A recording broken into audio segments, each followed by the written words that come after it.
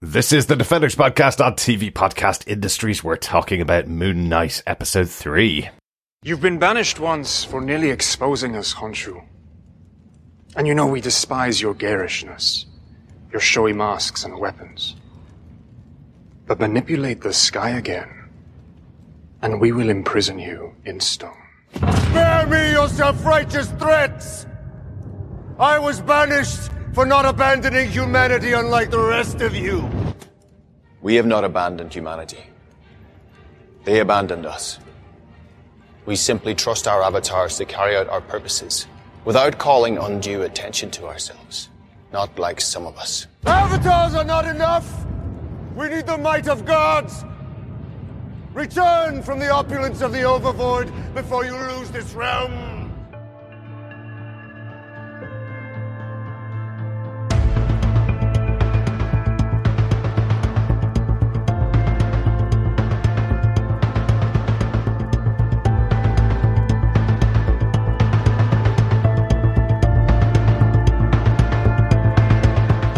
Welcome back once again, fellow Defenders, to the midway point of Moon Knight. We're talking about Moon Knight Episode 3. I'm one of your hosts, Derek. Hello there, fellow Defenders. I am one of your other hosts, John, and in the immortal words of Yoda, there is another.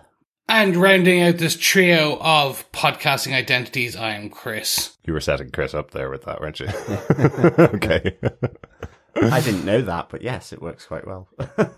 Excellent. Great to have all three of us here for another episode of Moon Knight. Fun one this time as well. Yeah, definitely. Loved it. Yeah, some cool... Ancient Egyptian gods, crazy stuff with the night sky, Crazy knife fights. yes. Oh, yes. That we don't get to see. Exactly. Throwbacks to 1970 sort of house parties with cheese and pineapple cocktail sticks. Oh, yes. Well, that'll be an interesting one to talk about. If you haven't seen the episode, jump off now. This is our spoiler-filled discussion about episode 3 of Moon Knight. And if you haven't subscribed to the podcast, please do that as well. You can subscribe over on our website at tvpodcastindustries.com. We'll be talking about feedback on episode 2 later on in the podcast after we discuss episode 3. So we'd love to hear your thoughts about this episode as well. We kick straight into the episode details. Yes, Derek, give us what you got. Absolutely. The executive producers for this show are Kevin Feige, Louis D'Esposito, Victoria Alonso, Grant Curtis, Brand Winterbaum, Oscar Isaac, Mohamed Diab, and Jeremy Slater. This episode, once again, directed by executive producer Mohamed Diab, and the episode was written by 3 wonderful writers, Beau DeMayo, Peter Cameron, and Sabir Pirzada. Now, we've talked about Beau DeMayo this year because he wrote 2 episodes of Witcher, one in season 1 and season 2, and he also wrote the animated Witcher movie, Season of the Wolf. Yes. Oh, yes. Which was really good. It was really good. And his episode of Witcher this season was one of the best episodes of the season, as far as I remember. Definitely. Yeah. We also talked about Peter Cameron. Peter Cameron was an executive producer on WandaVision and wrote 2 episodes of that show too. Good stuff. Yeah. Liking it so far. Absolutely. And Sabir Pirzada, we haven't talked about them before, but they did write on Roswell, New Mexico and Person of Interest in the past. And also the writer of the next episode as well. Okay, excellent stuff. Yeah, good stuff. John, do you want to tell us what they gave us with your synopsis of episode 3 of Moon Knight? Sure. In the desert sands of Egypt, Arthur Harrow finds the location of Amit's tomb, fully aware that Mark Spector is on his tail. Dispatching 3 acolytes to slow down Mark's progress, they kill one of his contacts and attack Mark. The ensuing knife fight on the roofs above Cairo makes Stephen Grant distinctly uncomfortable, but as both Mark and Stephen fight for control of their body, a series of blackouts leaves 2 of Harrow's men dead, but neither Mark or Stephen can recall how it happened. The attempt to extract intel from the remaining acolyte doesn't go well, and desperate to stop Harrow from releasing Amit from her stone prison, Khonshu calls a meeting of the Egyptian gods. Harrow is called to answer the accusations levelled at him, but he persuades the gods that Khonshu, a shamed god, is using the Ennead and abusing his avatar for his feud with Amit. Khonshu is warned by the other gods that any further violation of the ancient laws will see him punished. With few options left, Mark is given a new lead to find Amit's location by Hathor's avatar Yatzil, who tells him to find Senfu's sarcophagus and is unexpectedly joined in Egypt by Layla, exploiting an uneasy relationship with a wealthy man called Anton Mogart, who grants them access under heavy guard to the mummified body of Senfu. Layla implores Mark to allow Stephen out so that he can help find the clues in the markings on Senfu's body, but the delicate truce is broken by the arrival of Harrow, who destroys the sarcophagus using the power of Amit. As the dust of Senfu settles, Anton sets his guards on Mark and Layla, who are confronted by both Moon Knight, Mr. Knight, and Layla as they escape. In the desert, Stephen deciphers the constellation that will help them navigate to the true resting place of Amit, but Khonshu must again turn to desperate measures. He turns back the night sky to align the constellation as it was back in ancient Egypt, so that Stephen and Layla can find Amit and Arthur Harrow. But his actions once again provokes the anger of the ancient Egyptian gods, who imprison Khonshu in stone. Ooh, ending the episode with taking out Khonshu. Yes, and a nice little ornament for the mantelpiece, Absolutely. I think. I'm sure that's going to be available on Etsy pretty soon, or at least officially on so. Amazon, maybe. Yes, if you get the line of the 9 gods. That would be very, very cool for the mantelpiece. Let's get into our full moon point, our first point about the episode. Let's start off with the Council of Ennead. This kind of wraps the entire start of the episode. We start off with a big kind of action sequence, really, with the knife fight on the roof with Harrow's acolytes as Mark's trying to find his way to Harrow, who's in Egypt, tracking down the sarcophagus of Abbott. This was an awesome sequence. I really enjoyed it. I know you mentioned earlier on, Chris, we didn't see the knife fights, but we do see the opening of the knife fights. We do get a bit of the action to begin with as Mark, in his regular persona, not as Moon Knight, is fighting against these 3 acolytes. I love how they used it. It's almost like a dance in this knife fight as they jump over each other and they disguise their moves as they're attacking Mark with their knives. I thought that was really cool. Yeah. Yeah. No, this was great. And it really does show why Mark was a fearsome mercenary back in the day on his own accord prior to Khonshu's being Khonshu's avatar. I enjoyed this for a few reasons. I enjoyed it because this looks like the fight sequence we saw years ago when they were training, when it was the pre-viz, it wasn't pre-viz, it was basically when they were training up for the filming of the show. Yes, I think Oscar Isaac put that out on his Instagram, didn't he? A video of him doing the stunt work, basically. Yeah. And it was essentially stunt work with a knife. And I was like, oh, okay, this is what we were missing. Yeah. This is it. And it was fun. It's great to see. It's interesting. And it does show off like a bit more of his style. It is kind of a bit more visceral. And we've seen that from the end of episode 1 where he goes to town on the dog. Yeah. So he is very hardcore and he takes it out on the kid. As we see, he's trying, don't make me do this. Okay, you're going to make me do this. So I overall, I really enjoyed this. There is obviously 2 aspects that I really want to discuss about the knife fight, but less the knife fight. First being, we do get confirmation post the knife fight that one of Khonshu's gifts is this accelerated healing. Yes. That Mark uses to his advantage, apparently. Cause Khonshu does call out like, you would have died many times if not for my kind of accelerated help. Absolutely. It's kind of part of the superpower that's given to him as being Moon Knight, effectively. Yes. So we saw that a little bit in episode 2. We saw when Stephen transformed into Mr. Knight and fell off a building. He wasn't injured.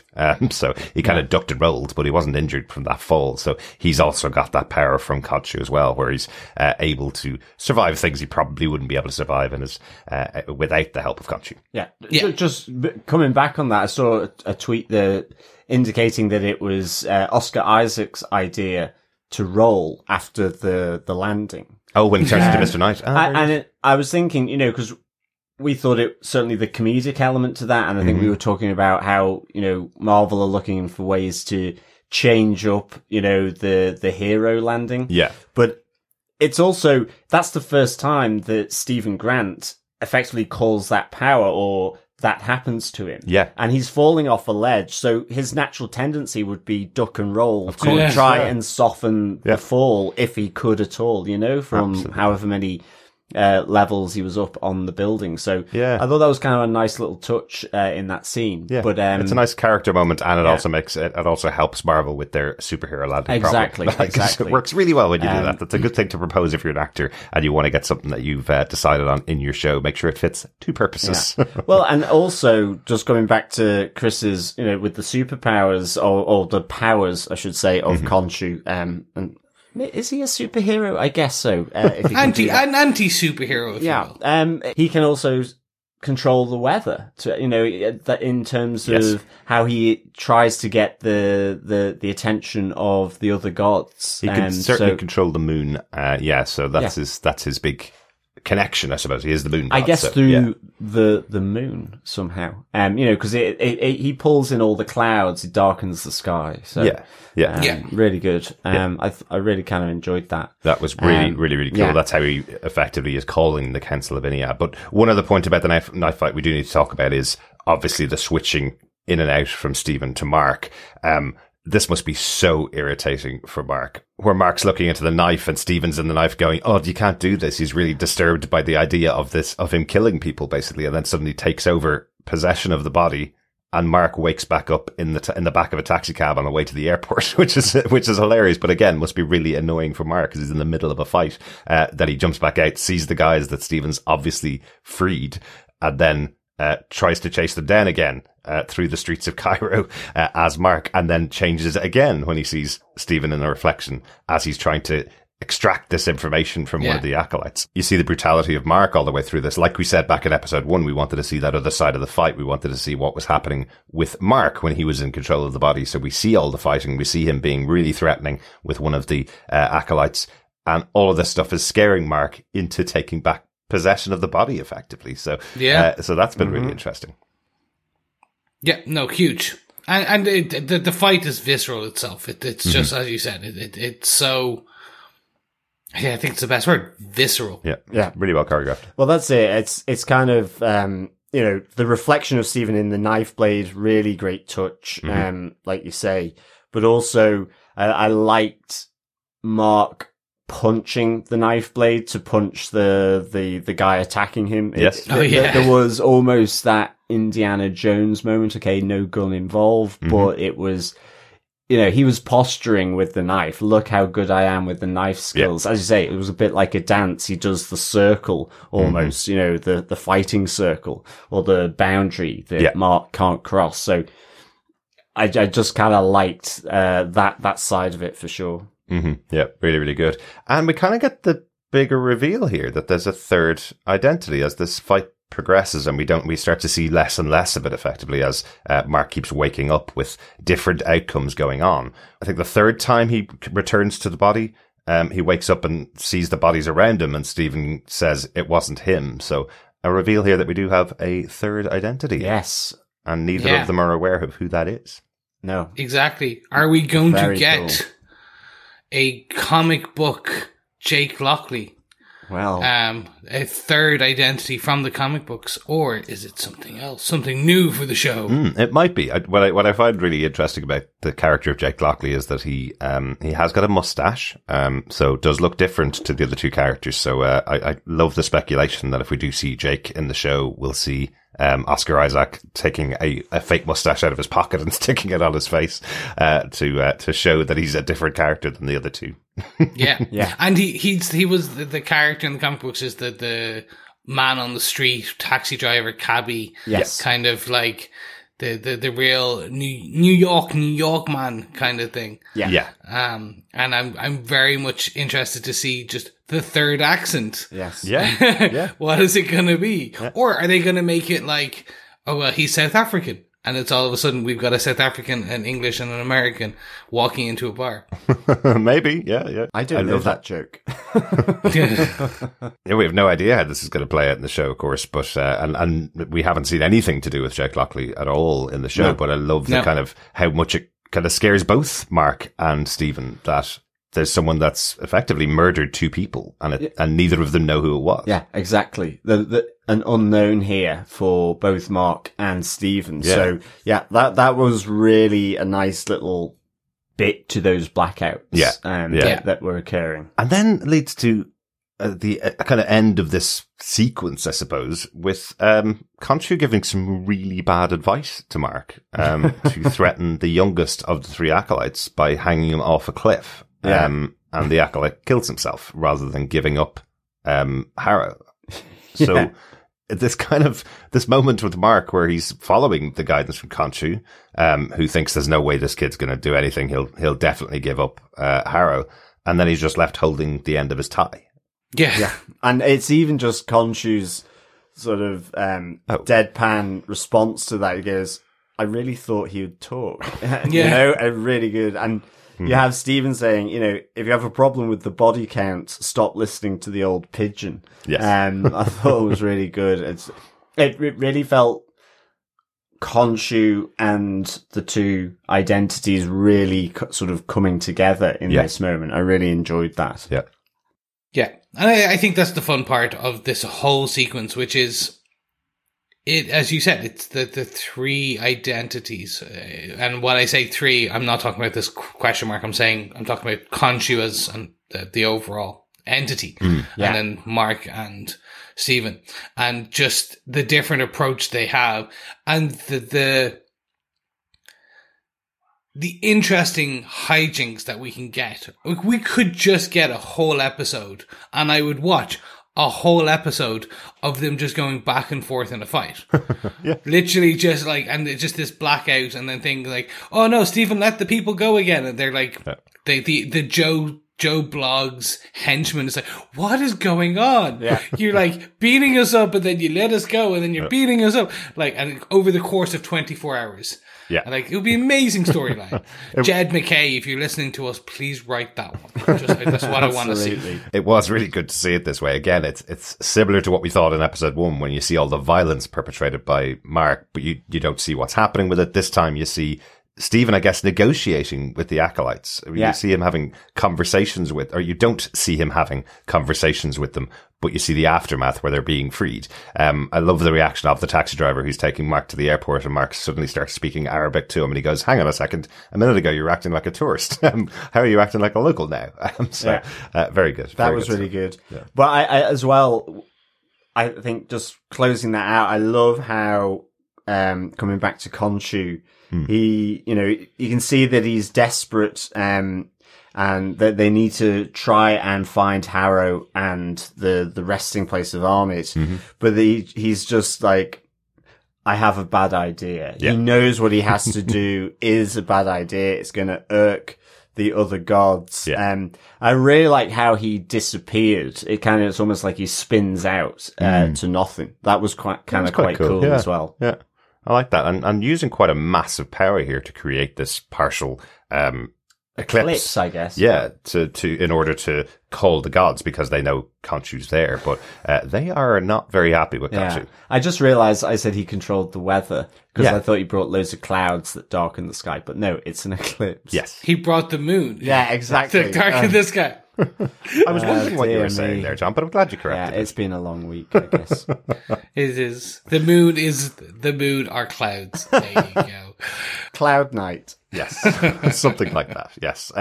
Let's talk a little bit about the avatars and the Ennead. So we have this idea that each of the former Egyptian gods still has an avatar on Earth, and they're representing them at this kind of conclave, or this council of the Ennead that Khonshu has summoned, so they can hear his testimony, I suppose, about Arthur Harrow.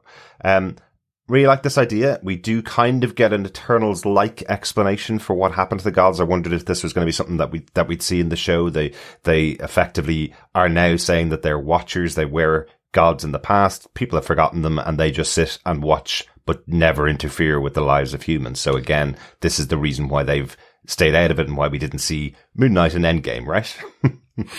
Yeah, I guess so. I mean, it goes back to that, the first episode where you have Stephen looking through the book, and it talks about that separation, that break between God and man. And so, now they are simply there by proxy with their avatars, watching, no interference. So almost like the Eternals, really, in that sense. And, it was really good seeing, all the avatars assemble and the nice flicker of white light in the eyes to see when the gods have taken control of them. And again, just Stephen's mannerisms as they're coming into the main pyramid at Giza is like, oh my days, we're inside the Great Pyramid. It's just, That's right, it's he's really reflected in the nice wall, touches isn't it? like that, because I think everyone would be like, wow. And this is like a moment for Stephen. It's just the mannerisms that Oscar Isaac keeps changing, between these two identities. There's another great one at the end, of the episode as well, towards the end of the episode, which is where Layla is asking Mark to, give his identity over to Stephen so that they can read the map that they've taken from Senfu's body. And it's just with the headlights of the Jeep, and it goes from Mark to Stephen. Oh, absolutely. And it's, whether there is a cut in there, I don't know, but it's perfectly seamless if there is. Yeah. And I'm almost convinced that Oscar Isaacs probably just did that as one go. I'm convinced of it, given it's weird, isn't it? Yeah, it's how he's changing. Exactly. It's the scene where you see Mark and he's got his cool haircut and he's standing and his posture is really powerful. And then you just see the eyebrows raise and it almost looks like he's got this really stupid haircut. And it's like it doesn't sit the same way on Stephen as it does on Mark. And it's just a movement of his facial expression. Yeah, it's really good. Fantastic. Excellent. Well, Oscar Isaac is fantastic in this. We hear from one of the avatars that effectively the gods are going to possess you. You just need to go with it. And I love what Oscar Isaac does here as Khonshu possesses him to speak to the Ennead. You can see he's fighting the whole time. He's fighting against Khonshu speaking his voice through him the whole time. I think that's just so interesting to watch what Oscar Isaac's doing here. It's, for me, the old Ennead scene is just so much fun to see that the shouts from Khonshu, and it's again, like, it's not even just Mark and Stephen and how Oscar Isaac is portraying those two. When Khonshu takes over and the fight from Oscar Isaac in the scene, it's just fantastic. Really is. And it's, again, we see this disdain that Khonshu has for the other gods and their lack of, because he gets essentially, he wants them to interfere. He wants them to lead their people. And they don't want to anymore. They just want to be the Watchers. Yeah, and the disdain they have for him as well. Oh, and that's from his interference, continued interference. Yeah, it's almost like they don't like his methods. Yeah. We hear Harrow talking that he is a shamed god.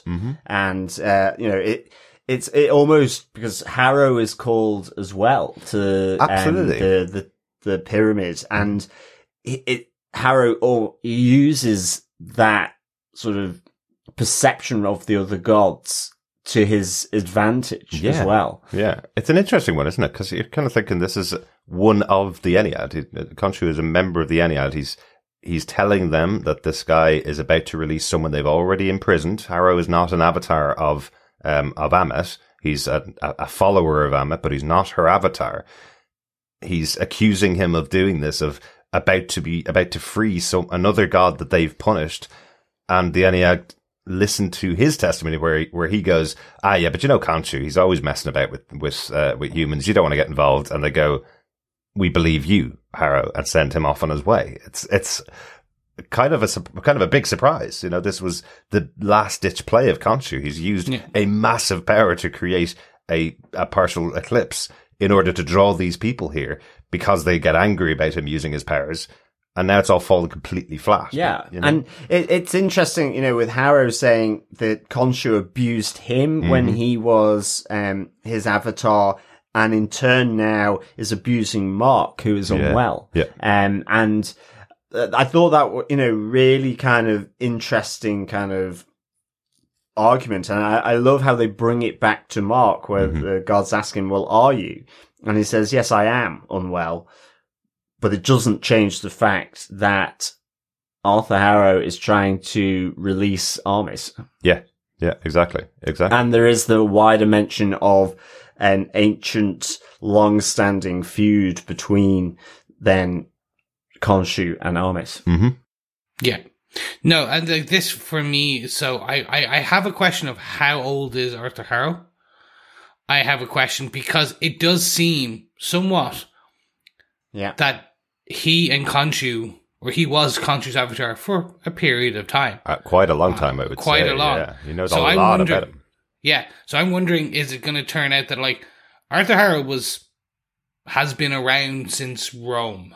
Maybe. And something like that. It's extended life that it's one of the gifts of the gods being an avatar. You have extended life. And it's the reason they do believe Arthur is because he was there in these meetings for years. He was part of their quorum. He was there on their council talking as the avatar of Khonshu and or as Khonshu kind of incarnate. Yeah. So I'm wondering if that there's an element to play here as well, which is, he knows Khonshu because he spent millennium with Khonshu. Maybe. And we're going to get that nice reveal in episode 6 or we always get some form of flashback, some kind, even if it's just a hint or a discussion. I'm wondering if we get that, which is like basically Ethan Hawke in Roman garb or Ethan Hawke as in Egyptian. I don't think they'll go Egyptian. Maybe Roman. That's what I'm thinking, Roman, because we know the Romans did go to Egypt. So I'm wondering if it's going to be something like that, which he was like Julius Caesar's second in command or something. Right. Well, no wonder he uses a walking stick then. Exactly. Yeah. It's I can see that. I can definitely see that. One other question I got from the whole Ennead section, I suppose, and from all of the avatars, it seems to me that Mark's the only one being used as a weapon by his god. He's the fist of Khonshu. He's an avatar that's being used to interfere effectively, whereas all the rest of them, because those gods are watchers, they've chosen avatars that are non-violent, it would seem. Well, I guess if we saw Hathor's avatar, who is representing the goddess of music and love, she probably wouldn't need get violent. That would be kind of, I guess her wheelhouse is at theatres, concert halls, gigs. Yeah. I guess living statues as well, or something maybe, like that. Yeah. Then I guess it's kind of in that wheelhouse. So yeah. I don't know.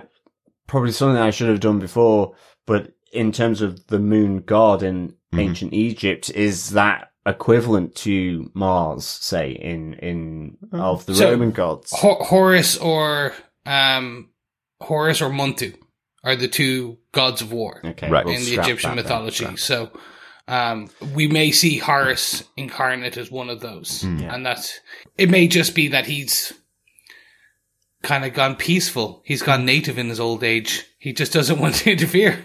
Well, as I say, all the rest of the gods in the Ennead are watchers. So you're right. They wouldn't need a fist of vengeance. They wouldn't need somebody, but Ammit would. As we heard earlier on, Ammit's a punishing god. That's why her former avatar would have been chosen to be someone that is powerful on Earth. And that's why someone like the former Fist of Khonshu wants to be her new avatar when he eventually frees her, I guess. Exactly. Yeah. And so is Khonshu. He is looking for justice once it's happened, though. Yes. And, of course, his philosophy goes against the other gods in that he feels they should intervene. They should be there. So he's giving his avatar agency to do vengeance and justice in this world, in a much more dynamic way than certainly it seemed with Yatzil. I guess that's where it's coming from. Yeah, he's basically telling these gods that with great power that they have comes this responsibility to humans, basically. Oh, yeah. You could say they were the first ones to say that. Absolutely. Yeah, exactly. Yeah. Uncle Ben is actually an avatar. Who knows? Weirder things have happened in Marvel Comics. True. Can we talk about our next point? Mm-hmm. Can we move on? because I want to talk about our second or half moon point, the sarcophagus of Senfu. Yeah.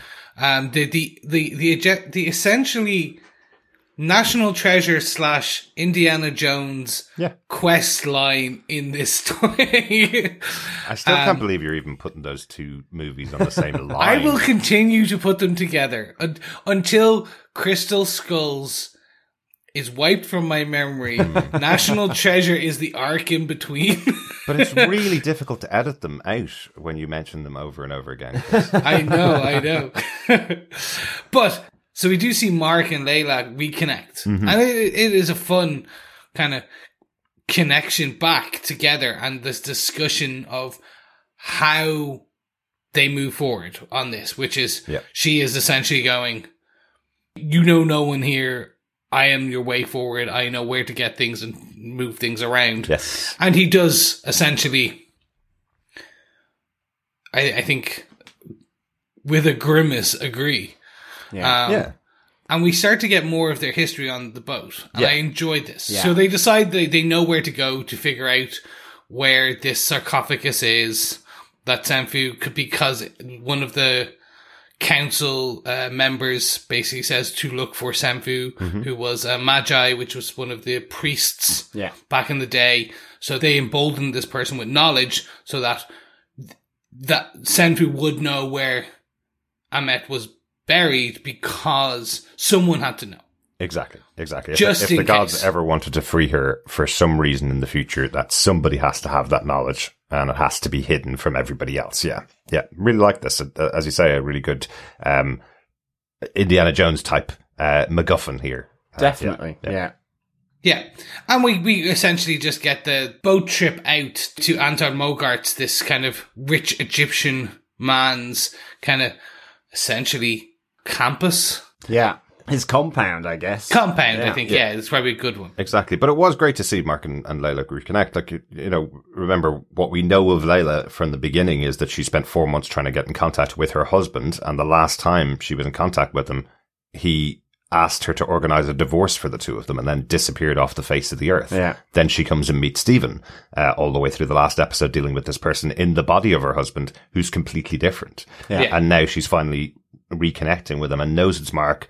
He's having this really interesting chat with her, as you say, on the boat, where they hear the ululating behind them in when the other people on board are dancing along to some music, and Mark's going, "Oh, that reminds me of our wedding." Yeah. It's a really tender moment, given that the last time they spoke, he must have told her to get the divorce. You know? So it is, but at the same time, I really like the agency of Layla here, because she's quite clear that she's in Egypt. It's not to help Mark, but it's to stop Harrow from succeeding, because if he does, then he's going to start killing people like her. Yeah. And I think that's really interesting then around Harrow, because he's talking about justice and snuffing it out before it actually takes place. But I'm wondering, with that line, if it then becomes more of a genocidal justice, a more biased sort of focus on a group of people. Certainly because there was the mention of genocide previously, between the two. So I think this is really interesting. And then, as you say, then still having the tender moment, about we could have handled it together. And, I don't like being kept in the dark. And, this continues through this episode, which is quite nice. They keep touching to this because, in the desert right at the end, I always thought that was the last surprise that I would get. Yeah. But there was always another. And it's kind of like she's on tenterhooks because you just don't know what Mark will throw at her. Exactly. In that sense. It's really been tough. Yeah. So, I thought it was good. So before we get to the island with Anton, I have one question. Based on the way that Mark says he had this under control. Mm-hmm. Yeah. He had DID under control. Do you take it as he's always had this issue or this disorder? And that Stephen and the other identities have been around since birth for years? Or is it since essentially he met Layla like he had it in control since they've met. Like it's fine. It's the question I had, because it's kind of, it seems very strange that they were married and around for years and she never noticed. So I'm kind of going, is it a more recent development? And how they, like, are they going to talk about that? Like, I'm wondering, that's the question mark I have. Right. The show will definitely talk about it. I would say that. It's really difficult to talk about this without us being any kind of medical professional or a psychiatric professional, because DID has symptoms that come out very differently in different people. My understanding of it is the old terminology for it was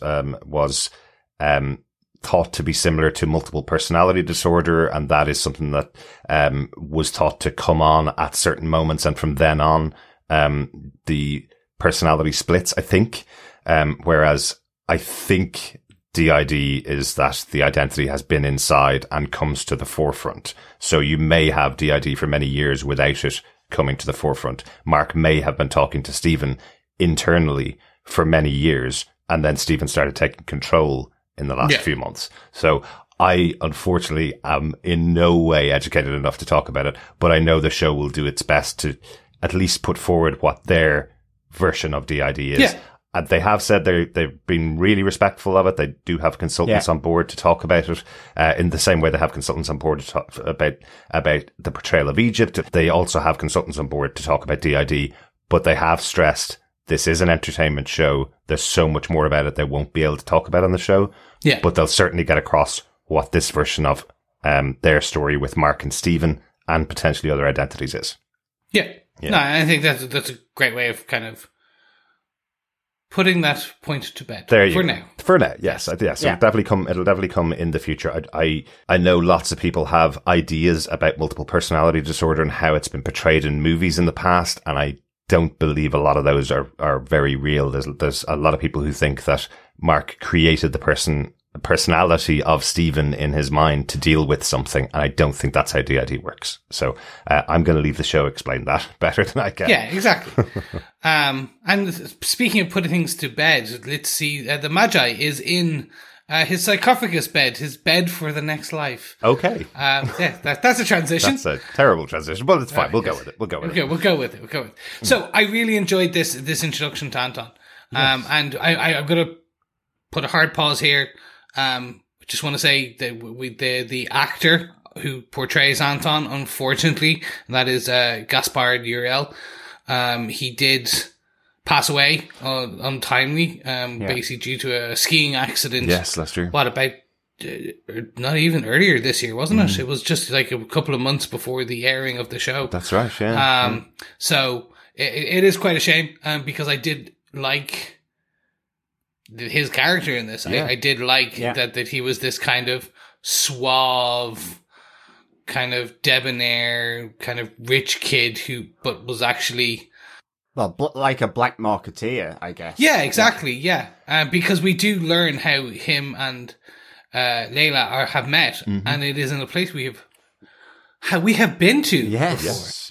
We visited Madripoor. Before. Yes, the black market capital of the MCU, at least. Yeah. And I suppose that's one of the really sad things about his passing. There's so many sad things about it. It's really sad for someone that young to pass away. It did feel like this was setting up something massive in his history or in the future of him in the MCU, because if you haven't seen Falcon and the Winter Soldier, we obviously have discussed it on the podcast, but if you haven't seen it, this idea of this underbelly of the MCU was formulated there in the show. Sharon Carter working in Madripoor. Yeah. And this is connecting these characters of Anton and Layla to that scene in Madripoor. So, potentially that could have spun out into a much bigger story when we get to Captain America 4, the movie 4. Well, that's it. So, absolutely. Definitely. I mean, it brings not only the underbelly, as you say, but with Sharon Carter's previous history in S.H.I.E.L.D. And the Secret Services. And you think of the talk, say, with the Black Knight around MI6 and so on, that whole sort of area of that Marvel could explore. Whether they will, we don't know. It just, the possibilities become really interesting to see what they could bring here, you know, connecting, because I would have said there would have been no way of connecting Moon Knight with Falcon and the Winter Soldier. I just wouldn't have actually thought that, but we get the drop of Madripoor, and you're like going, oh, okay, yes, you know, and the black makes market. lots of sense, it suddenly is really sort of the spider web, sort of spins out, doesn't it? Which is really interesting and intriguing ultimately for the Marvel Disney Plus properties. Absolutely. So, yeah.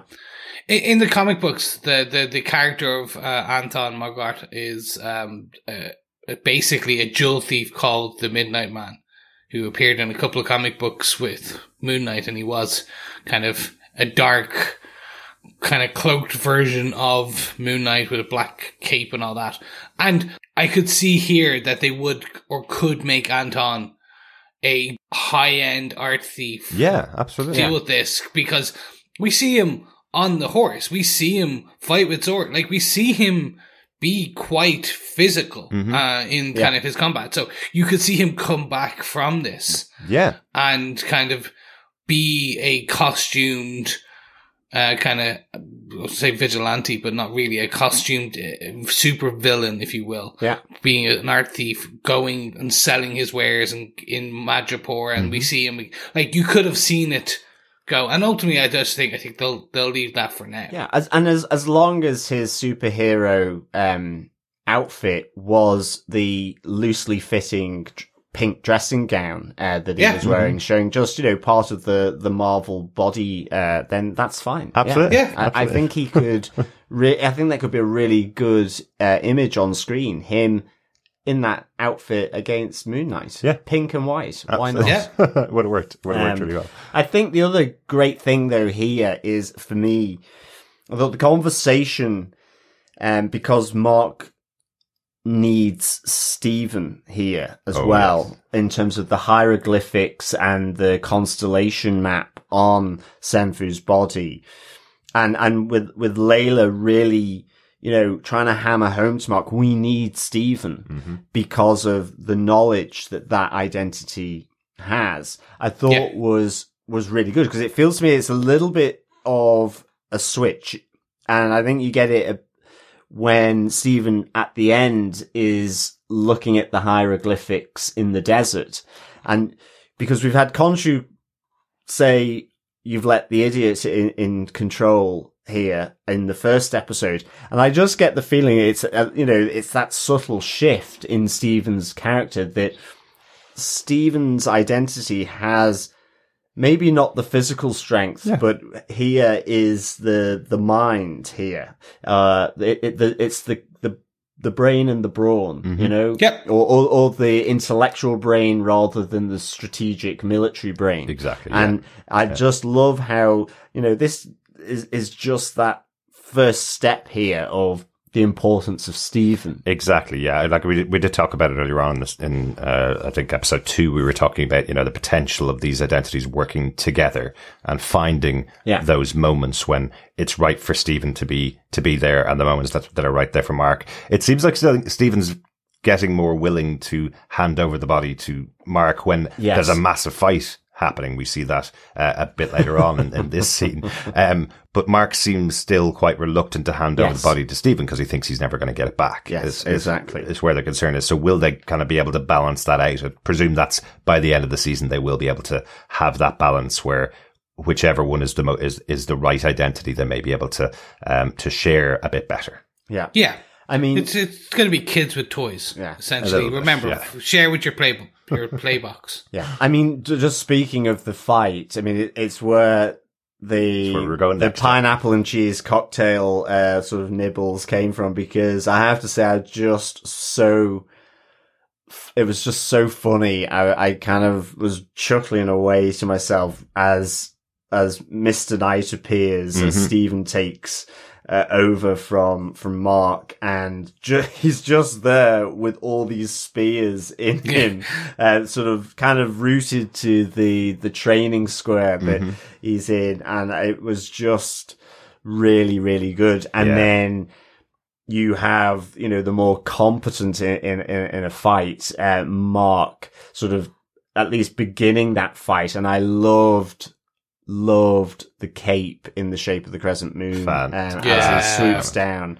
Yeah. Absolutely gorgeous shot of that. I just absolutely loved it. Yeah. There's some great stuff in here. And I wonder if the reason for it is, obviously, by the end of the episode, we know what happens with Khonshu. He's put away, and that means they effectively lose their abilities, or at least the enhancements that he's been able to give them. So we get some great Moon Knight moments here. Yeah. The protection of Layla with his cape as he flips all the bullets back around at all the attacking guys from Anton's army, I guess. I thought that was fantastic as well. Yes, him being completely skewered multiple times by spears and being able to get out of that and go back after everybody. These are big powers that Mark and Stephen won't have in future now that Khonshu's gone. So I like that we saw so many of them in this episode. Yeah. I just, for me, this was, do you remember Ace Ventura, When Nature Calls, the second one? Where he had the skewers in each leg. Exactly. I wanted to see Mr. Knight do that. It was just like, what the? That was... But on each leg, it would have been fantastic. Definitely. Just that would have been the final bit of humor. But it's exactly where my mind went as well. It was just that's why so we're funny. friends. I mean, all I want now is Stephen to have asparagus for teeth, and it'll be hilarious. Okay, so now we know why Chris and John are friends. Why are we friends? Exactly. And why are we partners, John? So look, for me, this was beautiful. It was a great fight. It was the ending that it was just fun to see, and seeing Moon Knight in his garb as he kind of races away and does all the protection. I thought was just good fun. Mm-hmm. Yeah, and of course, like Layla is pretty handy with in a fight as well. She takes down Anton's sort of head of security, Beck. Yeah. So that that was really good. But I mean, cool. The thing we just have to sort of troll back on a bit is that this fight occurs because not only is there an uneasy relationship between Layla and Anton. Yeah.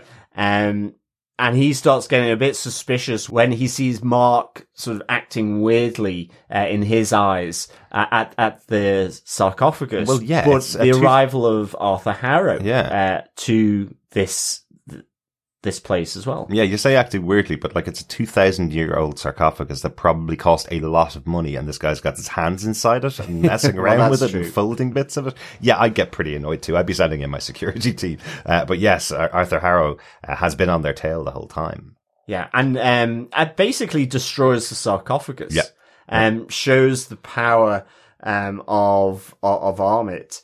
I just loved all the dust. Thinking, oh, that must be mummified dust remains, I guess. I was like, don't breathe it in, people. Don't breathe it in. Yeah. That's literally how pandemics start. Exactly. Global plagues. Exactly. Some ancient bug in there. But the interesting thing here is Harrow not only shows the power of Armit, but he suggests an involvement of the death of Layla's dad. And we get that at the start as well, when Layla is getting her fake Egyptian passport together by the woman, about her father being an archaeologist. But here, there's a suggestion that, Mark has something to do with the unfortunate murder of Layla's father. Mm-hmm. Yes. Which he just sews in there. He's not explicit. He doesn't say, Mark, you've done it. Yeah. But it just throws the breadcrumbs down for, that line of questioning for Layla in her own mind, which she does come back to. She does ask him about Harrow's comment, which Mark really just tries to shrug off effectively. He's trying to split us. That sort of defense of it. So this was a nice kind of little sort of grenade or smoke bomb being chucked in as well on top of everything else. And it was also then a kind of a bit to your point earlier about when Mark's DID, began. And I was just wondering, in that murder, would that have been this third personality that it may not have been Mark. It could have been this third personality, given the brutality that we've heard about it, where they were asked to kneel and then executed with a bullet to the head. Yeah. So we heard that from the police officers. That's why they were trying to chase down Mark last episode. Yeah. So I'm just wondering here if this is another clue to this third identity, the other person here. I like it. Yeah. That'll be very interesting. One last thing just about those scenes around the sarcophagus of Senfu. I just wanted to call out how cool the direction was for the scene with Khonshu flipping around the buildings trying to encourage Mark to take everybody out as well. I really enjoyed seeing him as this kind of spectre hanging over everything that's going on. Not a Mark spectre, another type of spectre. Hanging over the proceedings, watching everything that's going on, encouraging Mark to get even more violent. I thought that was really enjoyable. Anyway, that's it for our Half Moon Point. Let's close out with our total eclipse, our final point for the episode, the imprisonment of Khonshu. So, Layla and Mark out in the desert, trying to work out how to get this constellation and track this constellation. I really like this, this idea. Again, talk about things like Indiana Jones, where you have a MacGuffin that you have to go through a certain process to get through. Things like the Goonies did this really well as well, where you have to go through a certain process. I love that Layla thinks she can resolve it all just by getting her iPad out, taking a photograph of it and trying to match it to the night sky. No, much more complicated than that. It has to be the night sky millennia ago, where it has to match exactly what the constellations were at that time. And there's no possibility of anybody having any photographs, and scientists can only possibly make some kind of predictions about where they think it could be. And we hear from Stephen when he eventually takes possession that, it could be the difference of miles just by one slight miscalculation. Yeah. It's the same effect that would have happened in Star Trek Picard with the shuttle. It's small movement in the sky very high up can lead to miles of difference actually at the ground. Oh, wow. Calling back to Star Trek. That's a callback to Season Picard. 2, episode I 1. will not let this lie. No. But anyway. No, he will not. But do you know what will lie? Go on. Mark in the desert. Because he does hand over to Stephen, and Stephen figures it out pretty quick. Yeah. Of like what like how to like that was the fun part. I like that little, like you said, it was the MacGuffin. It's the like when we cross it here and it's a star. There you go. But look at it in the headlights.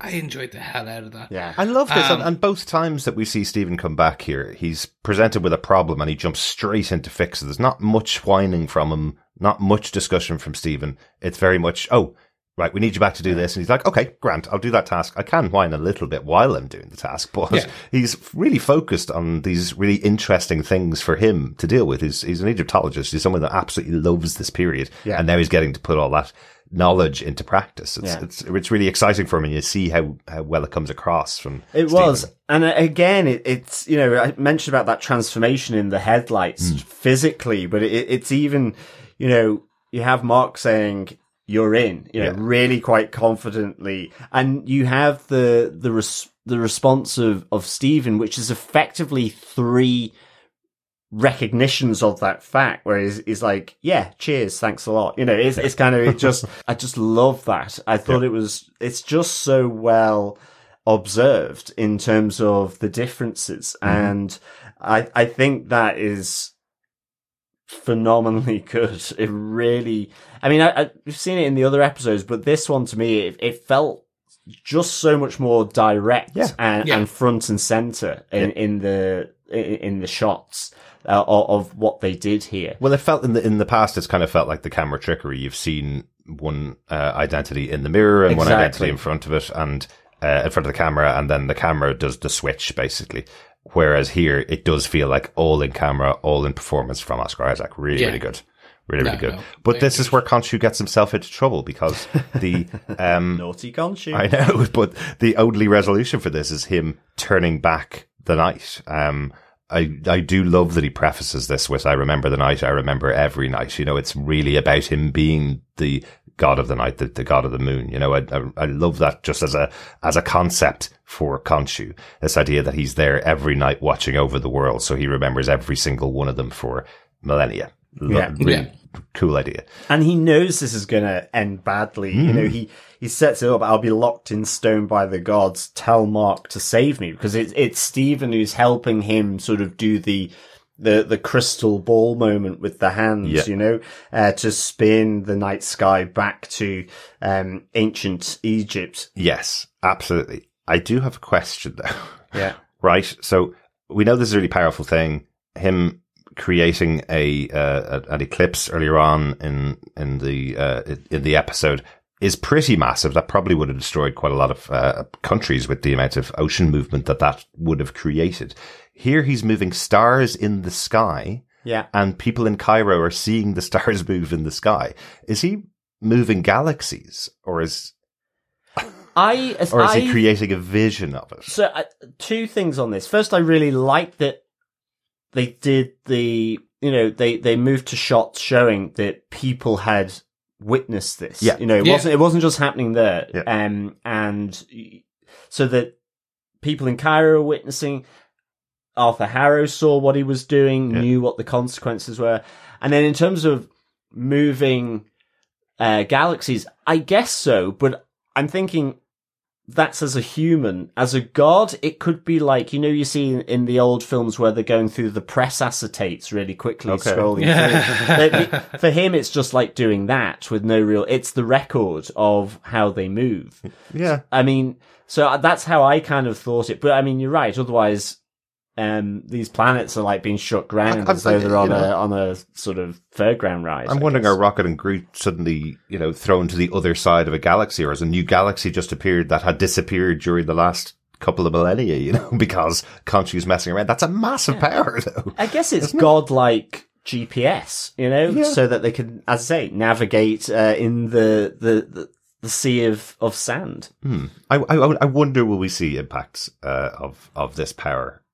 Maybe. I think so. I think it's more. I think the impact will be that it's the acetate more. It's the vision of what it looked like back in the day versus the actual movement. But everybody in Cairo sees it as well. Oh no! But everyone saw it. Like he changed. He basically changed how the sky looked to everyone. Or are we saying that everyone on Nova Prime just got got whisked off the planet because they were like just walking down the street, and next thing they're like, whoa! And it's like, you know, they're floating in space now. That's what I mean. Yeah, but I love the GPS. What it's like, turn left at the turn. Well, it's not there anymore. Turn right at the star. Yeah, you never know, and that's. I wonder if this is something that we'll see in Thor: Love and Thunder. Maybe it could be fun. Hang on a second. Egyptian god on Earth has just moved all the stars in the galaxies around. You never know. They could reference that, in fairness, with Taika Waititi being the director. That you could imagine him having a nice little riff on that moment. Yeah, you know? Yeah. My inner MCU nerd does want to mention, isn't Nova Prime gone? Because that's where Thanos. That's what Thanos destroyed first. Oh. Yes. Just to mention, sorry. You're right. Sorry, I sometimes forget, given how good Moon Knight is as a show, I actually sometimes forget it's part of the MCU at times. Because it does feel like just a great show on Disney Plus, and sometimes I forget there actually could be massive impacts and massive connections to loads of other movies and TV shows coming up. So I'm really hoping we get some of that in like episode 5 and 6. Just some more connective tissue, because that is one thing. This feels like it could be a completely separate show, or like universe. It felt like this episode was setting up that we'll at least see Sharon Carter in episode 4, 5, or 6. Because of that connection to Madripoor. That's what's popping into my head anyway. Yeah, definitely. Anyway. But based on all this Sky malarkey, Khonshu is imprisoned. Yeah, he is stoned. Yeah. And the interesting thing about that is, and I don't know, I think you mentioned it before, is Khonshu being imprisoned in stone by the gods. I guess that, to me, feels as though, you know, he's neutered as someone that can have agency and exert his power, so that we now have Mark and Stephen depowered. Yeah. If they're even able to summon the robes of Moon Knight or the dapper suit of Mr. Knight. So, you know, that's kind of quite big as well here. It is, yeah. You know, absolutely. of the implications, it makes Arthur Harrow much more dangerous Absolutely. as well. Because the only way that Arthur Harrow is able to tap into Ammit's power is because he has a relic of Ammit's. He's not getting power from Ammit at all directly. And now it seems like Khonshu can't give his power to Mark or Stephen. So, some of those fight sequences that we saw in this episode definitely wouldn't have played out for very long if it wasn't for the power of Khonshu. So, one final bit to touch upon in here is after Khonshu has been changed to the stone statue, he gets a visit from Arthur Harrow. This was really interesting character development for Arthur as well, where he's telling Khonshu, I actually enjoyed being your avatar of vengeance. I enjoyed killing those people you had me kill. And all the success I'm going to have is because of you. I thought that was a really interesting moment between Harrow and the statue.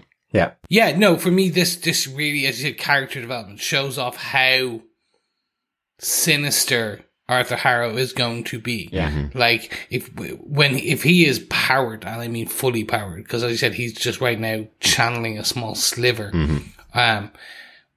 it's gonna get interesting. Yeah. It's like, essentially, it's like, what if Hitler had the powers of Superman? Well, yeah. Kind of thing. Yeah. And it's interesting you say sinister, because part of me, as he comes into the Great Chamber in the pyramid, and you have the stone figure of Khonshu, I just thought he was going to kind of just like flick it off and smash it or something. Now, I guess that would, again, release, cause the irk of the other gods. So I guess he wouldn't. But there was part of me thinking, is he going to smash this? So he really messes up Khonshu here, and and his prison. That it's fragments of the prison, So it's harder to find him and release him, right? Or something like that. I feel like that would release Khonshu though. Yeah. Okay. It. Yeah. So maybe smashing it, releases it. Because we did hear just before Khonshu was imprisoned, he says to Stephen, get Mark and tell him to free me. So there is a way to free them. Yes, definitely. And as you say, loved the sinister vibe then of him speaking to the stone statue. Yeah. Like the end bit, for the torment you placed on me, you forged me. I owe my victory to you. Exactly. Like it's just really kind of a nice line. Absolutely. It is a really good closer for the episode. Speaking of which, closing for the episode, any other notes, anything we haven't talked about the episode that you guys want to talk about? For me, just very quickly, the opening, where we see Layla's backstory at the beginning with her mum, maybe her auntie, some family friend, someone with a close connection to her, and her father. It certainly feels like that contact has been used many times to get passports for Layla. She knows her very well, and Layla knows how to use every machine very well. She may just not be able to forge as well as this lady can. Yeah. I love to kind of, getting the magnifying goggles to put on the head of the lady just at the right time when she needed to check the work. I thought that was really nice. Yeah. I thought that was really, it was just a nice, like I said, but she's a nice, I want to see this woman again. I want to see this kind of, who she is, what she is, her backstory a bit more, because we barely got anything, so. Yeah, we barely got anything, but we did get the big kind of reveal of who Layla is and what she does. She's effectively liberating black market items from around the world, bringing them back to the rightful owners, occasionally keeping one or two for herself to pay the bills, as she says. So, which I like. I thought that was quite an interesting idea. Yep. The only note from my side is at the Ennead we have Horus, Tefnut, Hathor, whose avatar Yatzil there gave the clue for Senfu's tomb. We have Osiris, and I don't know whether I'm pronouncing it correctly, but certainly I think until maybe 10 years ago it would have been pronounced as Isis. Whereas in the episode, it's pronounced as Isis. And maybe that is the correct one, maybe, for sure. So yes, because otherwise, I guess, Isis, has slightly different connotations now, but, they're the 5 that are mentioned, actually. So there's not the 7 or the 9. Yeah. Although Khonshu is there as well. Absolutely. And I guess Arthur is summoned possibly because they know that he's a representative of Armit for some reason because of the cane, you know? No, Arthur's summoned because of the accusation against him. And he was That's a former, true. the former Fist of Khonshu. So with Ammit, then that's 7 of them referenced, basically. Yes, exactly. Yeah, so there's still 2 There's others. still the 2. Mm-hmm. I guess they're the evil ones. Or on vacation. Or we may hear about them in a future episode. One is the god of sleep, which meant he didn't get the alarm call, I guess. Yeah, he's just like, well, wake me when it's over. I presume Ra, the sun god, wouldn't jump out for Moon Knight, right? Or for the god of the moon. There we go. Yeah. Guys, let's close it out. Do you defend Moon Knight episode 3, John? I really do. I'm loving this series. I'd give this 5 cocktail Moon Knights out of 5. I just am really into this series. I love it all. The fight scenes, again, just the lovely sequencing with, you know, between Mark, Stephen, and who else, you know, question mark. There's the arrogance that Khonshu brings as the god, which, you know, is just funny.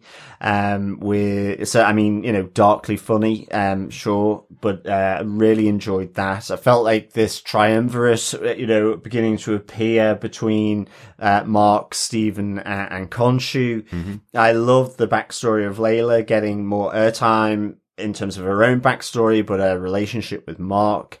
There was the great fight scene again. As I say, I loved the Mooncape. I just thought that was classic. Absolutely classic.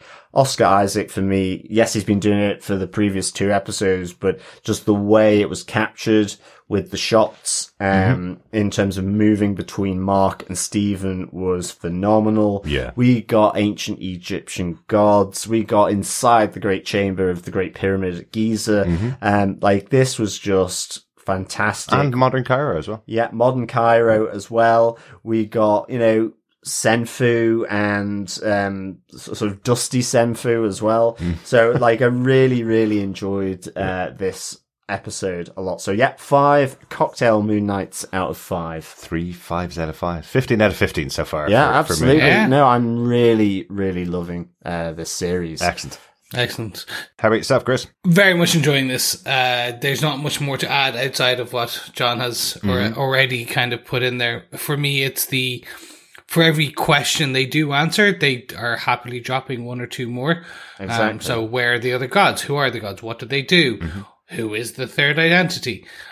So many bits. How will they move forward without Khonshu? Yeah. So for me, this was just fantastic. I enjoyed many aspects of this. Yeah. Really enjoying it. Looking forward to episode 4. Excellent. What about yourself, Derek? Yeah, loving this series. I said earlier on, I've almost forgotten it's an MCU series because I'm so focused on what's going on in the storyline here with Stephen, Mark, and Moon Knight and Layla, and Arthur Harrow. I think that it's a great series. It's written really well.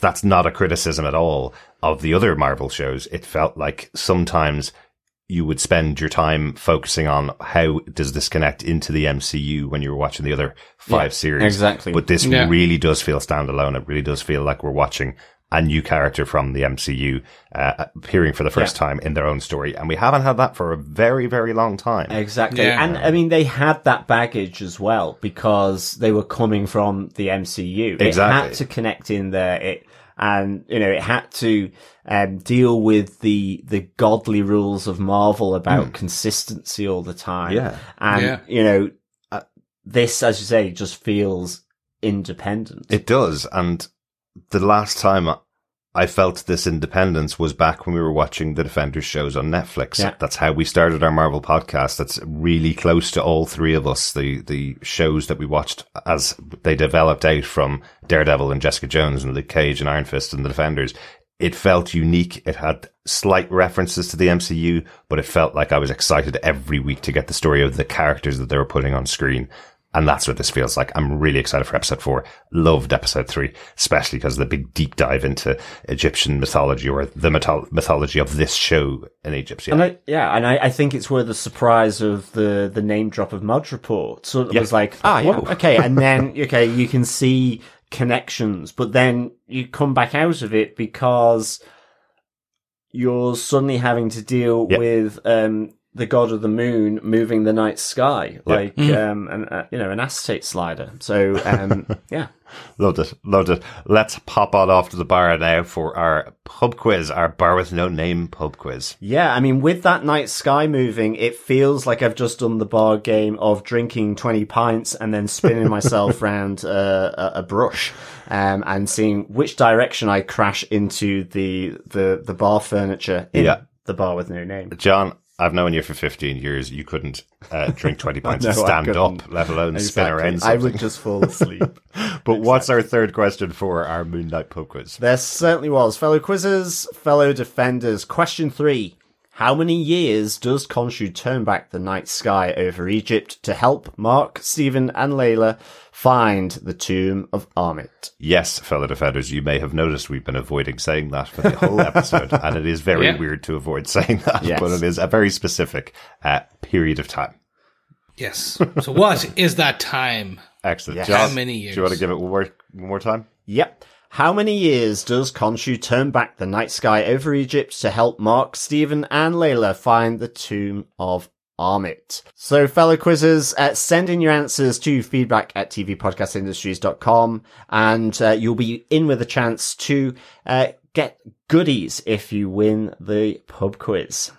Yes, some Moon Knight. Moon Knight not goodies, just absolutely, regular not goodies. just goodies. We're not going to just send you sweets. We might if there were Moon No, Knight. we might, if there were Moon Knight sweets, we'd send them. Yeah. Yeah. Excellent stuff. Yes, 3 of 6 questions. Looking forward to seeing who comes out on top of the pub quiz at the end of the season. Yep. We'll also throw in a pack of Jaffa cakes so you can do your own full moon, half moon, total eclipse. Absolutely. I love it. Yes. So, with that, we move on to feedback, but we must bid farewell to one of our podcast hosts. So, John, in the immortal words of Stephen, please chassez away and laters gators. I don't think I Stephen, don't says think sashay Stephen away. has sashayed away. No, but he to be may go, honest. laters gators. Absolutely. Yeah, fellow defenders, great chatting to you as always. I have to pop out away from the feedback section at this time. So enjoy it with Derek and Chris. And remember, keep watching, keep listening, and keep defending. Laters, Gators. Bye. Nice. Yes, feedback for episode 2. Let's go back in time to last week. We don't need to spin the night sky to do that. We can just go into emails and go into Facebook. Our first piece of feedback is an email from Coffee and Vodka who says, "Greeting fellow fancy Mr. Moons. This episode was a masterclass in how to intertwine action with exposition in less than 45 minutes. An entire season's worth of answers were served up on a battered silver platter, up to and including both Moon Knight outfits, and it's only the second entry in the series. Mohammed Diab is showing an almost dangerous amount of confidence in what narrative means. Would this make him the anti-Berlanti? Everyone shined like a moon on a clear night with the exception of May Kalamaway, who either had too little to do in this episode or is unable to match the emotiveness of her co-stars. Future shows will tell. As always, the special effects were superb and the score thrilled me in a way unfelt since the Darth Vader march. Finally, the juxtaposition of Mark as the realistic pragmatist and Stephen, with a V, as the stubbornly innocent child was played beautifully. 5 Stephen Sackings, Luger Lockers, and Cataclysmic Canes out of 5. Peace and take care, Coffee and Vodka. I love it, Coffee and Vodka. The anti-Berlanti, just in case there are some Marvel fans who don't know who that is, Greg Berlanti was the person that ushered the CW DC shows into absolute obscurity by stretching his shows with one basic premise into 22 episode seasons for 25 seasons, telling almost no story per episode. So yes, definitely Mohammed Diab is the anti-Berlanti. He's putting in tons and tons of information every episode. Yes, thank you, Coffee and Vodka. And I will say, with your tongue twisters of 5 Stephen stacking Luger Lockers and Cataclysmic Canes, I'm like, wow, come on, we have to read that out. I love it. Well done, Coffee Vodka. Yeah, thank you so much, Coffee Vodka. We also got an email from the one and only Victor Sellers, who had this to say: "Greetings, defenders. It was nice to see more of Mark in control. Stephen better get some combat training if he wishes to continue as Mr. Knight. Perhaps Layla could train him. Ooh, I like Is Crowley sentient what was that in Stephen's mind? The Moon Knight Jackal battle was amazing. Arthur Harrow is just another cult leader. He is not the avatar of Amit. So what is his endgame? Resurrect her and hope she favors him?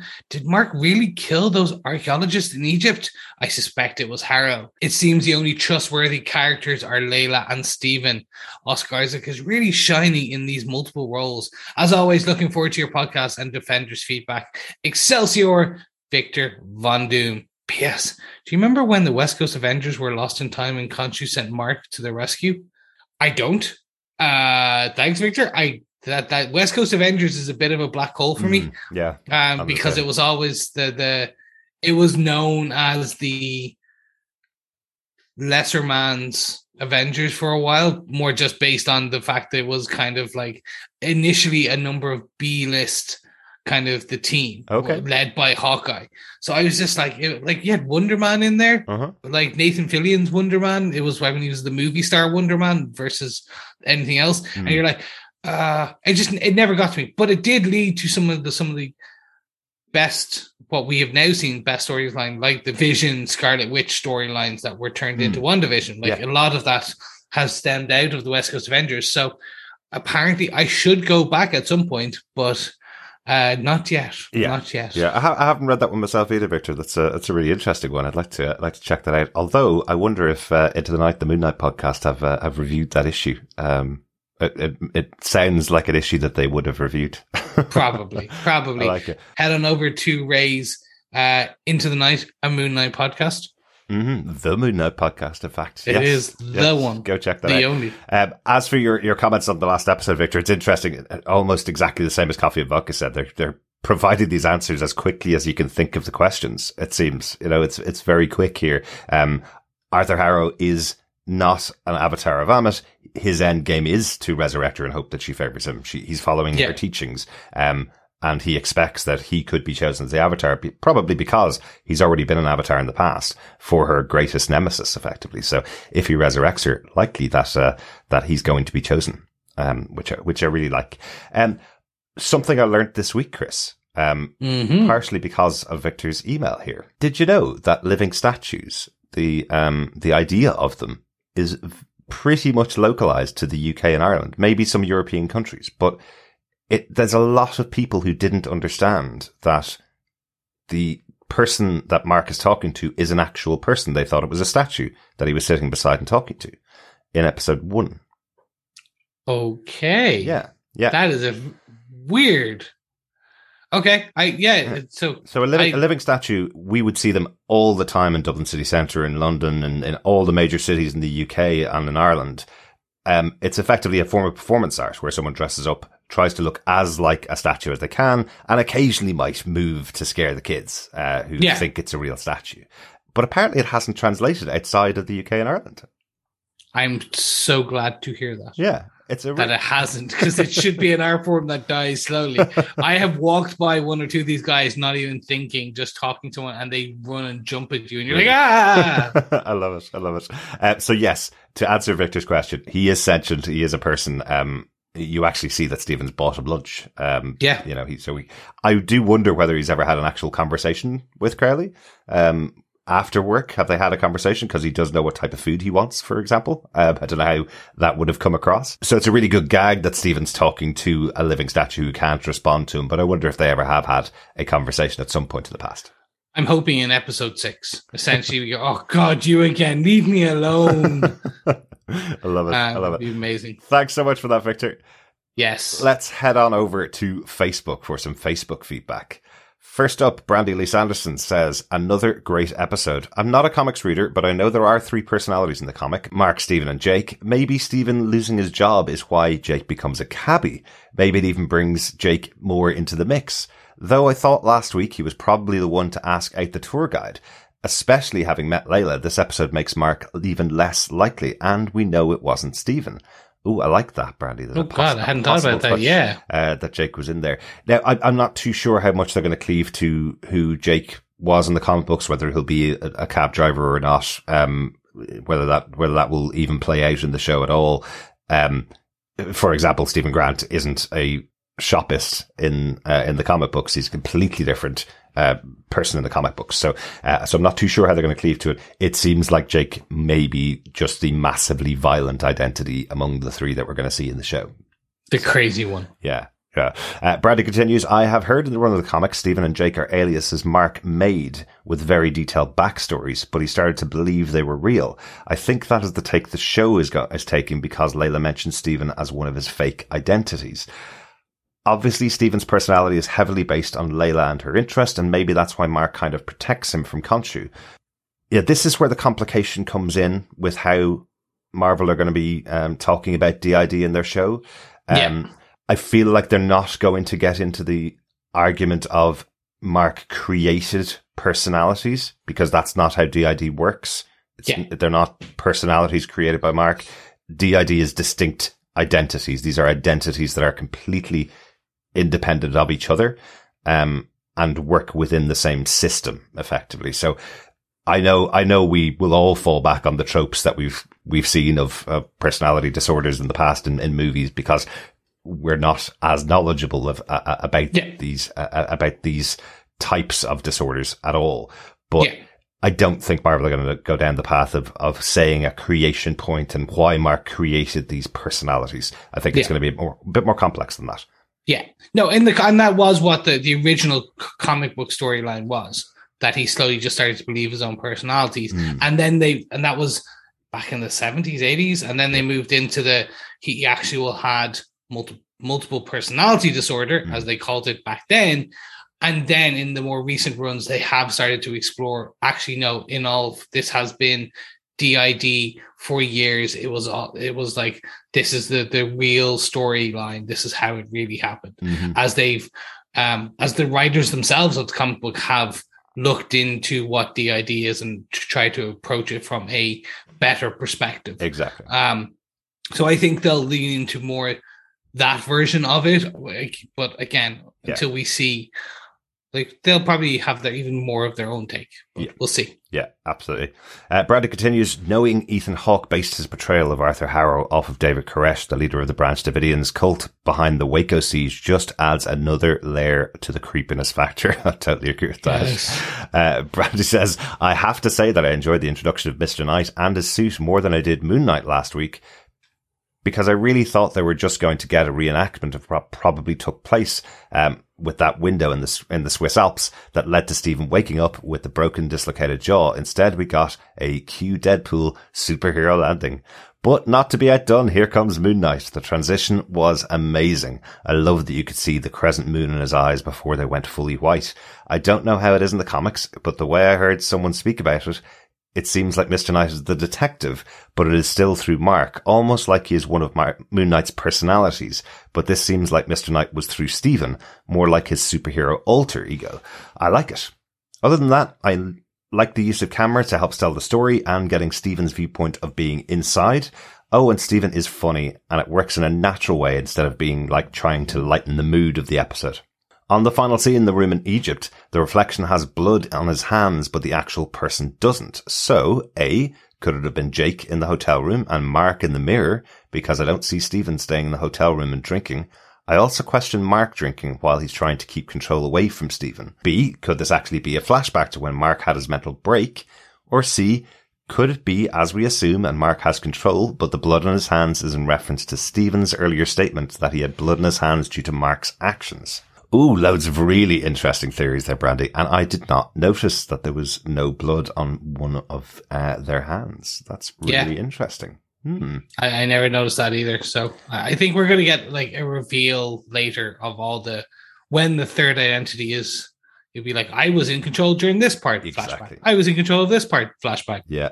Yeah, it's quite likely. And it's really interesting, Brandy, again, not being a comic reader, but knowing the other personality, you're able to pick up some of these cues as well, that possibly Jake was in control at that point. But I think you're right. I think we're going to see Jake, has been an identity for a lot longer than we think. We may see that in the future episodes. I'm sure we will see it in the future episodes, in fact. But thanks so much for your feedback, Brandy. Always good to hear from you. Yes, thank you so much. We also got some feedback from Dr. Bob Phillips, who had this to say. Cool. This gets better and twistier and leaping in all sorts of directions. much as a psycho Colonel Sanders might do, loving the adventuring, the nods to Dr. Jones, Miss Croft, and the exquisite Savile Row tailoring. It's not a dream, but it's not entirely in the world of the visible. I'm up for learning more and more as the series unfolds. Ooh. Thanks, Dr. Bob. Yeah, it's really interesting to see that they get like that you can't see these death dogs, the hounds of Harrow. Mm-hmm. I do like that, actually. Hounds of Harrow. I'll keep that one. I enjoy that they do this, that it's the mystical elements are something just out of the visible realm, but are still kind of are able to interact. So you do see the crushing of the parts of the car, the bumper and things like by the dog, as it's thrown around as well by Mark even. So it'd be interesting to see where that gets to and how that gets further. Yeah, absolutely. It's a really interesting idea there, Dr. Bob. Claire Laffer says, when I watched episode 2 with my mom, she just kept saying, he really is very handsome, isn't he? Every 10 minutes or so. Oh, another Oscar Isaac fan on board there, and your mom, Claire. Love it. Yeah. Just get her to watch Dune. She'll love it even more. He has a beard. Yeah. Beards do it for some people. Joe Stimley says the acting in this show is incredible across the board. I'm now starting to wonder if Mark created Stephen to protect himself from the pact he made with Khonshu. I already kind of hate Mark for what he's doing, and if he lets anything happen to Stephen, he'll see my fist of vengeance. Oh, I love it. Thanks, Joe. Finally, we have some feedback from Reynaldo from Into the Night, the Moon Knight podcast. Ronaldo starts with another episode chock full of development, and this time the focus is on Harrow, Khonshu, and Mark. Love the nod to the comic book where Mark's sketchy past as a mercenary and his supposed crimes at a quote-unquote dig site. It's the closest thing to alluding to Bushman, one of Moon Knight's greatest nemesis in the comic books, so that had me giddy with glee. Ronaldo went on to say, admittedly, the intro to Mr. Knight, though very cool, had me managing my expectations on the fly. Things such as the Moon Knight costume and Stephen were kind of announced during the trailer, which gave me time to get acquainted with the change. The intro to Mr. Knight was a bit of a shock, as he has a different origins in the comic book, but I note that Mark is also dressed as Mr. Knight in the reflections, so this may mean that Mr. Knight isn't exclusive to Stephen. It's interesting to see, as it seems apparent that the costumes are linked to the identities. Moon Knight is Mark with the suit, Mr. Knight is Stephen with the suit. This differs from the comic in that both Moon Knight and Mr. Knight are actually additional identities alongside Mark, Stephen, and Jake. I admire the interpretation they've gone for in the show, and perhaps with a bit more time in the suit, Stephen will develop Mr. Knight into more of a sleuth, which is a component of his personality in the comic books. Excellent stuff, Ray. Thank you so much for that, Brandy. If you're wondering why I didn't answer your question about who is Mr. Knight in the comic, was he the investigator? Ray's explained it really well there. I knew that was coming up. So there's your answer. That's who Mr. Knight is in the comic. It is very different in the show, so very difficult to parse out exactly what bits they're going to take for the comics or not. But Ray is our go-to for that information, definitely. Yes, thank you. It's almost like Derek wrote the feedback section. It's almost like I put them in that order. Yes. Yeah, exactly. Almost. Ray went on to say, loved how Khonshu is established as a god out of favor with other deities and as a liar. Although Khonshu is a higher power, he is severely flawed. And it is these character traits that make Khonshu's dynamics with Mark and Stephen so exciting. I mean, should we or Mark be nervous that this sort of deity is guiding Mark's actions? We should. We really should, Ray.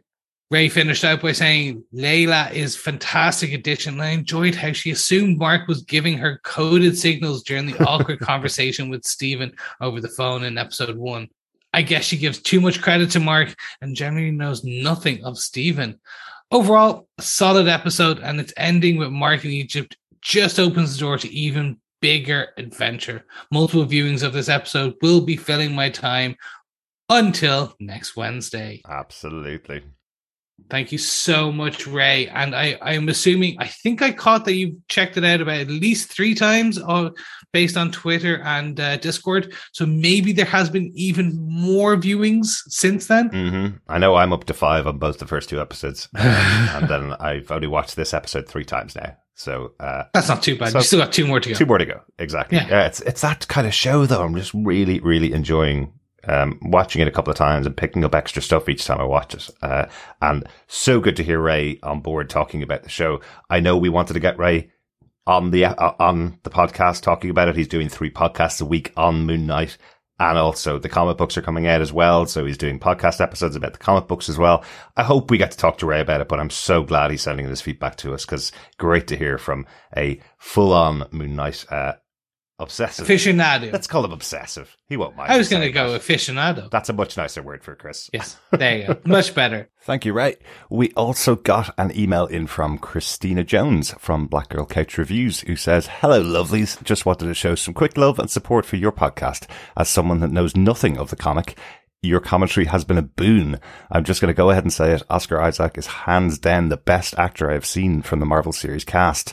2 episodes in, and I am glued to his performance, as it's far more layered than any of the action scenes. Ethan Hawke is a great villain, channeling his inner David Koresh with that hairstyle. That's all for now. I'll try to drop a line before the finale. Laters, Gators. P.S. I must watch this show with an IV of H2O in my veins, because the thirst is real." I love it, Christina. Yes, love Oscar Isaac in the show. And Ethan Hawke, absolutely fantastic. Great to hear from you, Christina. We also have a voicemail in from New Zealand from our wonderful friend Anwin. Hello, Defenders. It's Anwin here. I am really enjoying Moon Knight. I didn't know anything about the character, didn't know the comics, nothing. So it's been no expectations, and I've been really pleasantly surprised and pleased with it.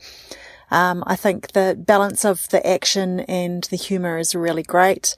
Oscar Isaac is just a beautiful human being, and it's really cool to see his acting prowess in this show, because I totally buy that he's just meek and mild dude when he's playing Stephen, and then changes instantly when he's Mark, and it's really great to see. I'm enjoying seeing Ethan Hawke as well, but unfortunately it's making me feel really old, because I had a teenage crush on Ethan when we were both teenagers. He's only 3 years older than me, and when I see him playing the wizened old man, it makes me feel really old. Anyway, thanks so much for your coverage. I'm listening every week and really enjoying the chance to get some of the background on all of the comic stuff and the characters. So keep up the great work. Bye. Thank you so much, Almond. Great to hear from you as well. Yeah, it is kind of weird seeing Ethan Hawke, someone that we know from the 80s and 90s, as someone of our age group, now playing like elder roles. I think he's in the movie Northman as well, coming out soon, where he's the elder of a tribe. So yeah, it's a bit weird, but very cool. Thanks so much for listening along, Almond. And finally, we have a voicemail in through our website from tvpodcastindustries.com. Unfortunately, they didn't leave their name, so thank you very much, though, for sending it in. Hello, my question about Moon Knight is why Mark Spector's Jewish identity has not yet been addressed in the show. As someone who has origins as a Middle Eastern Jew, it would be very meaningful if this was discussed. Also, because of the nuance of the Egyptian god, in a sense, trapping or even enslaving Mark Spector. I feel that this is sort of a difficult setup that needs to be addressed. And especially the timing of the show. Passover is in a couple of weeks, and it tells the story of the entire Jewish population being enslaved by the Egyptians. And so I was curious what your take was. Thank you. Thanks so much for your voicemail and taking the time to record it and send it in. Once again, similar to DID, I don't have all the answers from the show, certainly about their choices that they've made. I know they've absolutely hired a Judaism consultant for the show. I think she's in the credits each time. Sarah Bassin is on board. It's been made really clear by Oscar Isaac that the character is Jewish in the show.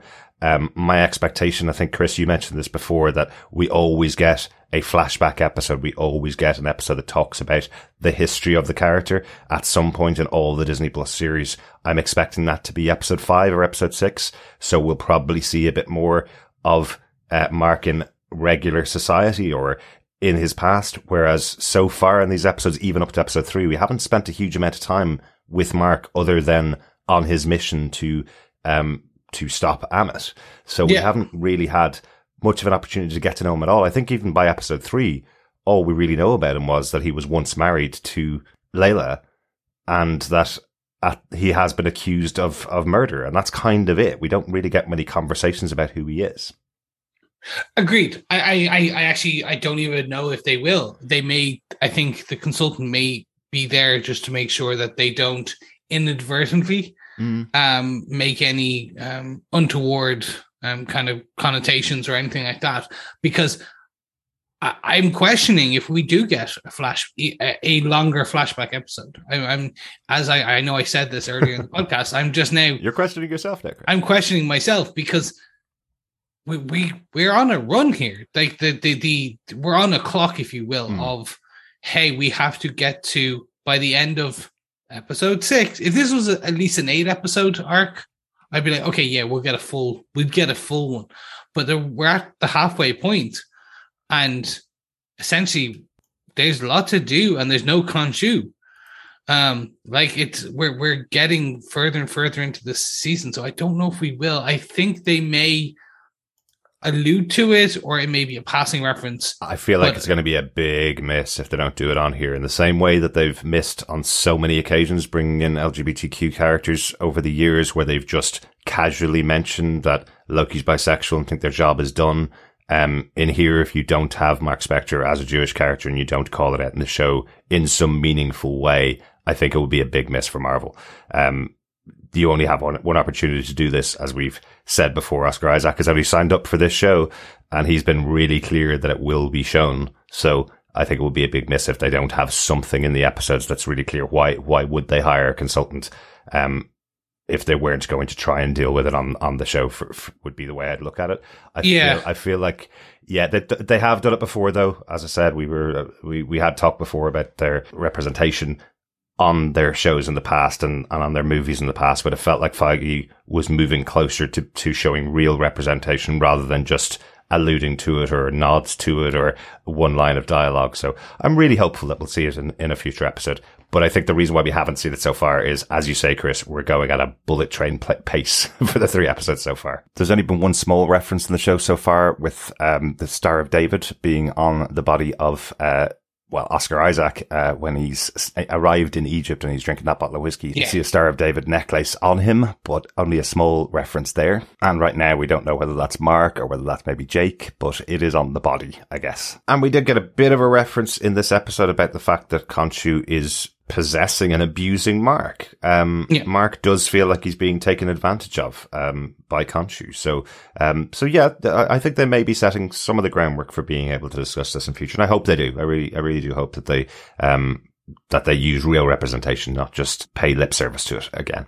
But thanks so much for your voicemail. If anybody else wants to leave us a voicemail, you're more than welcome to. You can either record an MP3 of up to 90 seconds of your thoughts, email it to us at feedback@tvpodcastindustries.com, or do what Anonymous did, pop on over to the website at tvpodcastindustries.com and leave your thoughts on there. Everybody else, if you want to send in your feedback, you can email us to feedback@tvpodcastindustries.com, or once again, pop over to our Facebook group at facebook.com/groups/tvpodcastindustries. Yes, if you like what you have heard throughout this episode, don't forget you can head on over to patreon.com to support us.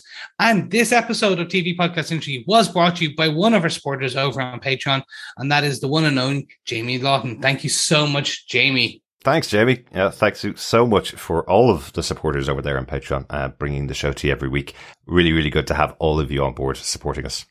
Yes, again. And of course, if you can't support us on an ongoing basis, you can get us a one-off coffee by heading on over to buymeacoffee.com/TVPI, and it keeps Derek, our illustrious editor, in caffeine. It is useful. Absolutely. Trust me, when he does these long edits, it is very helpful. Yes. 2 episodes a week and over an hour and a half. The episodes are running at the moment, so that does take quite a lot of my time. So all the coffee is required. But if you can't support us monetarily, you can, of course, support us by sharing the podcast, because sharing the podcast is sharing the love.